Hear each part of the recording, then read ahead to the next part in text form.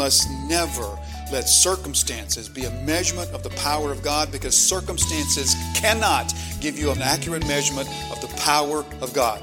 Only the resurrection of Christ is given to us as the true measurement of the greatness, the magnitude of the power of God.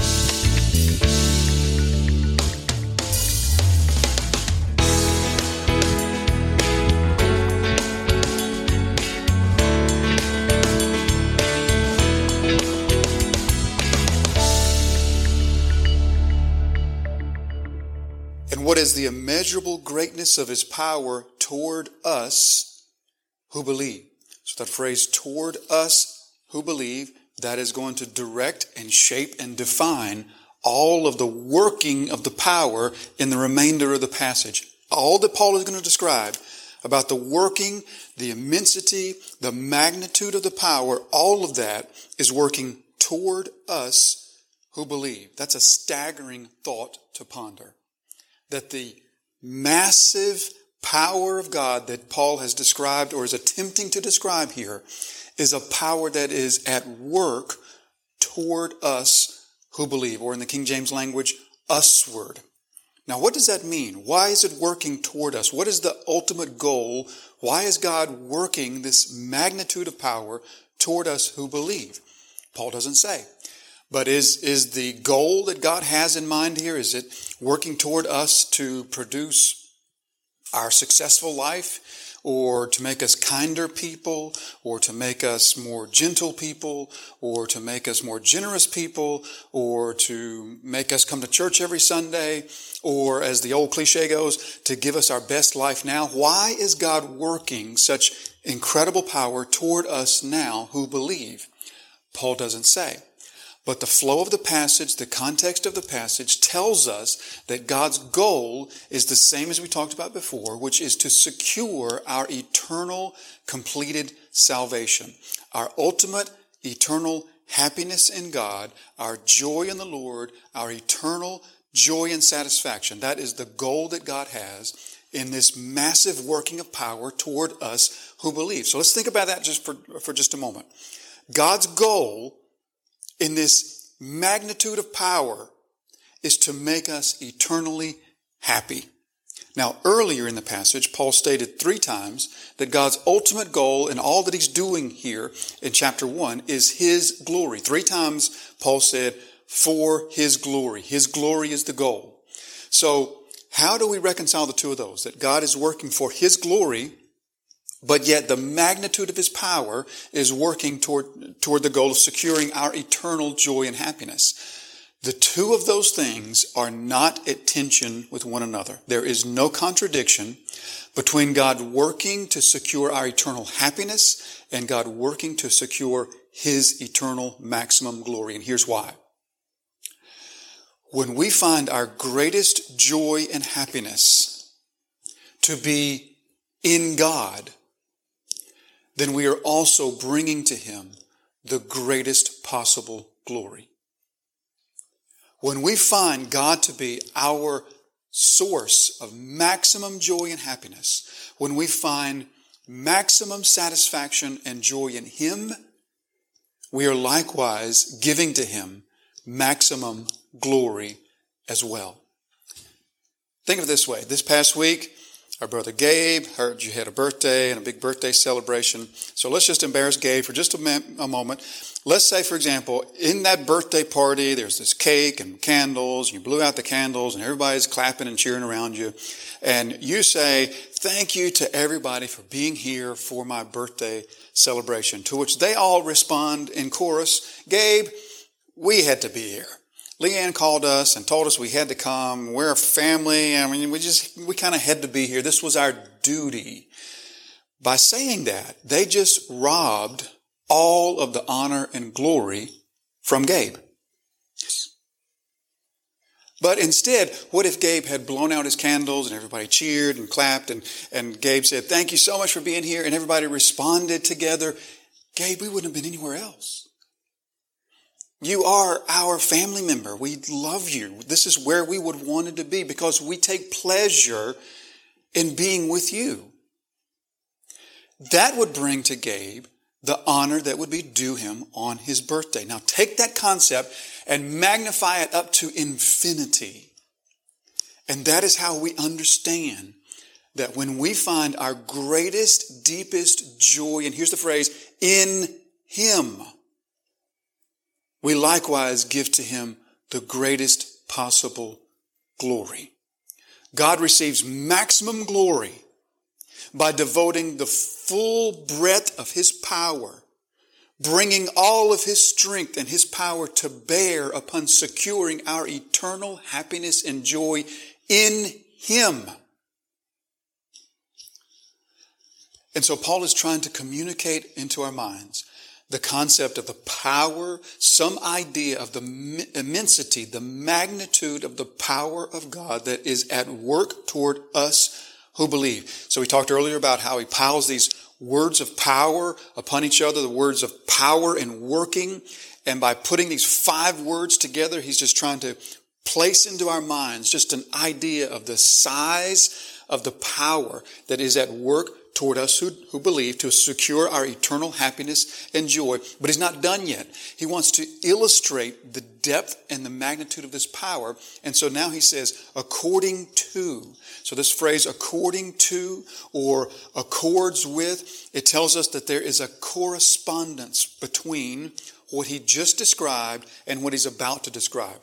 What he just described is this power of the magnitude of power working toward us who believe. And now he's going to give an illustration of that. And this illustration corresponds to or parallels with or has a connection with or is an explanation of the power that's at work toward us. So what Paul's about to say is an illustration to give us a measurement, if you will, of the size, the magnitude of the power that is at work toward us who believe to secure our eternal happiness and joy. And here's the illustration, that he, according to the working of his great might, that he worked in Christ. So the working in Christ, what God has done in Christ, what Paul's about to talk about, this is an illustration. This is a yardstick, if you will, a measurement of the magnitude of the power of God at work to secure the eternal happiness of the believer. So he said that he worked in Christ, and here's the illustration. The first one is when he raised him from the dead. So the resurrection of Jesus Christ is the greatest, the truest measurement of God's power. The New Testament always puts that forth to us. When the New Testament wants to describe to us the size, the depth, the breadth of the power of God, the truest, the greatest, the most accurate measurement of the power of God is the resurrection of Jesus Christ from the dead. Romans chapter 1 and verse 4. Christ was declared to be the Son of God in power according to the Spirit of holiness by his resurrection from the dead. And there's some other references there for you as well. But that's always given to us as the truest and most accurate measurement of the power of God. Why is that? Well, we can understand something about the resurrection from the dead and what type of power that would take. But God has raised lots of people from the dead. He raised the widow's son, the widow of Zarephath's son. He raised, well, in the New Testament, Jesus raised the other widow's son. Peter raised Dorcas from the dead. Paul raised back from the dead the young man that fell out the window. Why is it Jesus' resurrection that's centered upon as the measurement of the power of God? And I think this is the reason. The resurrection of Jesus Christ from the dead would be the perfect illustration of the clash of good and evil. Because there would have been no other thing in the history of humanity that the forces of evil would have wanted more to prevent than the resurrection of Jesus Christ from the dead. It goes without saying that the forces of evil did not want Lazarus to walk out of the tomb. But far beyond that, the forces of evil and darkness would have brought everything that they had to bear upon the tomb of Jesus Christ, because that more than anything else was what they did not want to happen. And so that is like this grand picture of evil coming against good, evil with all of its strength and might, coming against God. And of course, Jesus Christ walked out of that tomb. So that is given to us as the greatest measurement of the power of God. Now, here's what that means in your life. As believers with fallen hearts, we face the temptation to reflect upon the power of God, or to measure, if you will, the power of God in our own thinking according to, and here it is, our circumstances. We tend to look at our circumstances in life, and we wouldn't say this, we wouldn't put it in these words, but we tend to look at the circumstances in our life or the events surrounding our life, and we tend to use that as a measurement of the power of God. And you can never measure the power of God by your circumstances.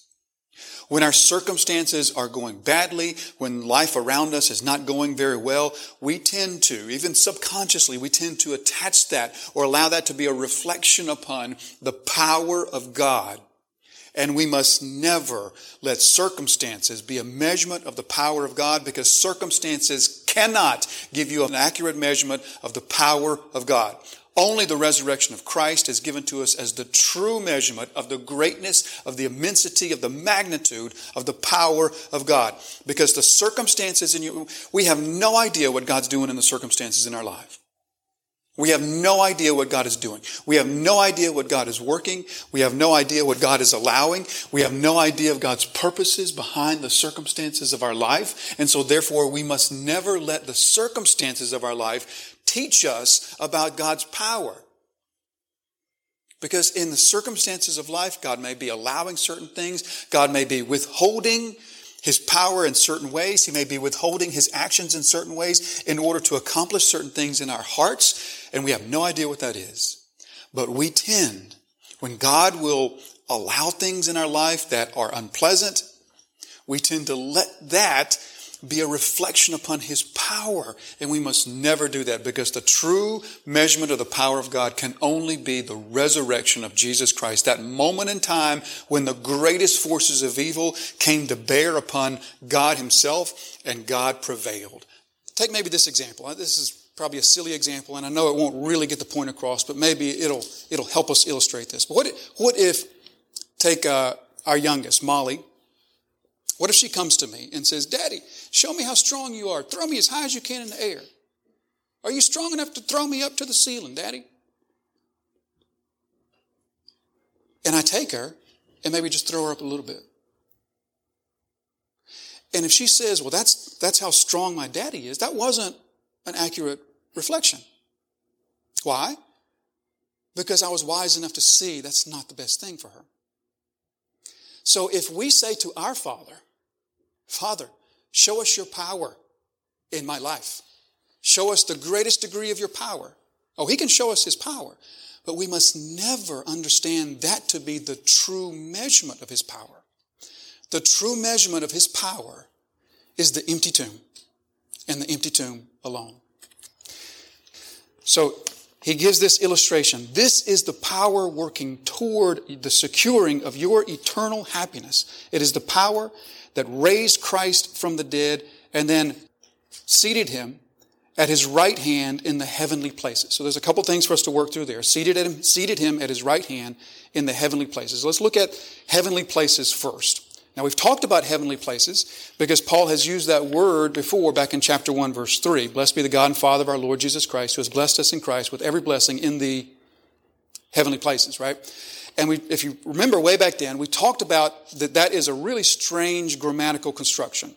It's strange because Paul uses an adjective without a noun. Adjectives, as we all know, if you can remember back to high school, some of us was just a couple days ago, some of us was a lifetime ago, but if you can remember back to grammar classes, adjectives, the function of an adjective is to modify a noun. So adjectives shouldn't occur without a noun because that's their job, is to modify a noun. Paul, however, uses an adjective without a noun, and the adjective is heavenly, with no noun accompanying it. But not only does he do it in chapter 1, verse 3, he does it 5 times in the letter with the same word, the same adjective, never with a noun. So we went through that earlier. We won't take the time to go through that again, but we recognize that here we are faced again with the same adjective with no noun. The adjective is heavenlies. And so our Bibles will supply the word places because we know that an adjective has to have a noun. So for the sentence to really flow for us, a noun is supplied, and that noun is places, heavenly places. So Christ, the power of Christ, seated him at his right hand in the heavenly places. Let's take just a little bit of a look at where else this occurs, because this will help us to understand the magnitude of the power that Paul is describing to us now. So it occurs here. It occurred back in chapter 1, verse 3. It occurs here. It occurs in chapter 2, chapter 3, and it occurs in chapter 6. Let's look at chapter 6 first. Chapter 6 and verse 12. Chapter 6 and verse 12. Here, that same word is going to occur in a place and in a context that might just surprise us. From verse 12, for we do not wrestle against flesh and blood, but against the rulers, against the authorities, against cosmic powers, over this present darkness. There's a phrase that many of us have read a book by Frank Peretti, that's where the title came from, this present darkness. Over this present darkness against the spiritual forces of evil, and here it is, in the heavenlies. Same word. So there is this realm of evil, demonic forces, evil, demonic beings, and Paul describes them here in chapter 6 as existing in the heavenlies. Same word that he uses for where Christ is seated in power. So is Christ seated at the right hand of God in the same place where demonic powers exist? And if he is, that would be problematic. This is why that's helpful to see. Now let's go back to chapter 1 again. And Paul says, he worked in Christ when he raised him from the dead and seated him at his right hand in the heavenly places, far above all rule and authority. So what Paul wants us to see here is something like realms of heavenlies. And there would be, in Paul's thinking, this realm of heavenly powers that's below the realm, below the heavenlies in which Christ is seated at the power, at the right hand of God. And that's the whole point, is Paul is going to say, there are demonic forces, and they are a reality. There are demonic beings, and they are real. But Christ is seated far above those. He's in another realm. He's seated far above that realm. So now, having that in mind, let's take a look at another place where this occurs in chapter 3 and verse 10. Chapter 3 and verse 10. Paul speaking here to the church in verse 10, he says, so that through the church, the manifold wisdom of God might be made known to the rulers and authorities in the heavenlies, the heavenly places. So which heavenlies is that? Is that the one where Christ is seated? That wouldn't make sense. Why does Christ in the heavenly realm in which he is seated, why does that heavenly realm need the church to proclaim the truth of God to it? It doesn't.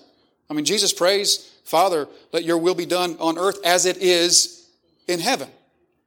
So Paul again must be speaking there about this other realm in which it is part of the role of the church is to proclaim truth even to the realm of the demonic that is, again, far below the heavenlies in which Christ is seated in power. Now let's look at the final place that Paul uses this in chapter 2. We can just begin from chapter 2, verse 1, just to kind of get the flow of thought. And you were dead in your trespasses and sins in which you once walked, following the course of this world, following the prince of the power of the air. The prince of the power of the air. So we know here's an acknowledgement that there is a certain degree of authority, of power that the demonic has and exercises right now in our world. The prince of the power of the air, the spirit that is now at work in the sons of disobedience, among whom we all once lived in the passions of our flesh, carrying out the desires of the body and the mind, and were by nature children of wrath, like the rest of mankind. But God, being rich in mercy because of the great love with which he loved us, even when we were dead in our trespasses, made us alive together with Christ. By grace you have been saved, and he raised us up with him and seated us with him in the heavenly places in Christ Jesus. So here Paul says, not only is Christ seated in this realm, but there is a sense in which you also, in Christ, are seated in this realm with Him. And remember, this is the realm that is far above the authorities and the powers that are the demonic, that are below the realm in which Christ is seated in power.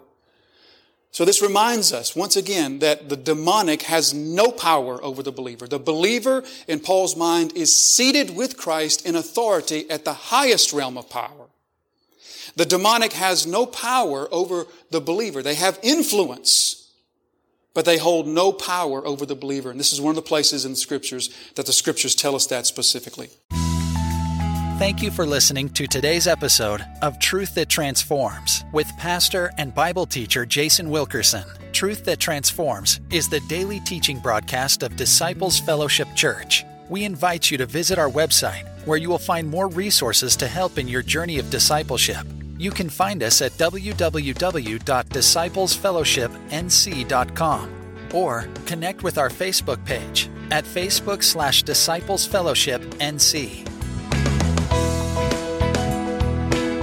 Truth That Transforms exists to glorify Jesus Christ through the teaching of His sanctifying and disciple-making Word.